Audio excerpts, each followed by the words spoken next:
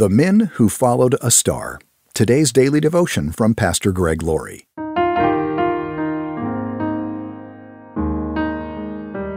Our scripture reading today is from Matthew chapter 2, verse 10. When they saw the star, they were filled with joy. Who were the wise men?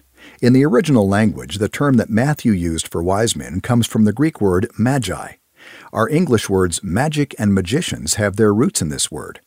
Thus, the wise men who came searching for Jesus were into astronomy, astrology, and occult practices, including sorcery. In the Medo-Persian and Babylonian empires, so-called wise men were summoned during times of emergency. The king would call in the various occult experts who could supposedly interpret what was happening. This was the position that these men held. When they arrived in Jerusalem, they would have been the equivalent of foreign dignitaries. They were men of great importance and highly educated. However, the Bible doesn't tell us there were 3 wise men or that they rode camels. It doesn't even give us their names. What we do know is they were not present at the birth of Christ, because by this time Jesus, Joseph, and Mary were in a house, not a stable. Matthew 2:11 says, "They entered the house and saw the child with his mother Mary, and they bowed down and worshipped him. Then they opened their treasure chests and gave him gifts of gold, frankincense, and myrrh." This event happened 1 to 2 years after the birth of Christ. There may have been 6 wise men or there may have been 9. It doesn't really matter. But they came and worshipped, and they brought their gifts to Jesus.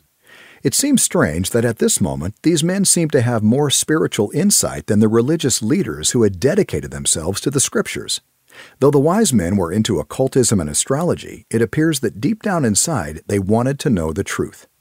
Therefore, God came to them in a way they could understand. They were into stars, so God brought them a star that would lead them to the truth. God clearly was not condoning astrology, occultism, and the rest of it, because Scripture clearly condemns these. But God came to them where they were and brought them to the truth. They left what they were doing and came to the true and living God. Isn't it wonderful how God reaches out to each of us as individuals?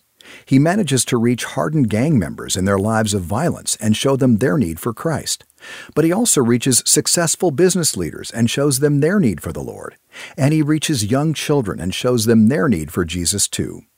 He comes to each of us on an individual basis in a way that we can understand, and He unfolds His truth to us.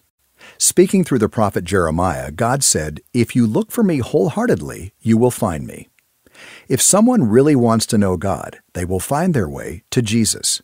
And if people don't find their way to Jesus, do they really want to know God? God will reveal Himself to true seekers.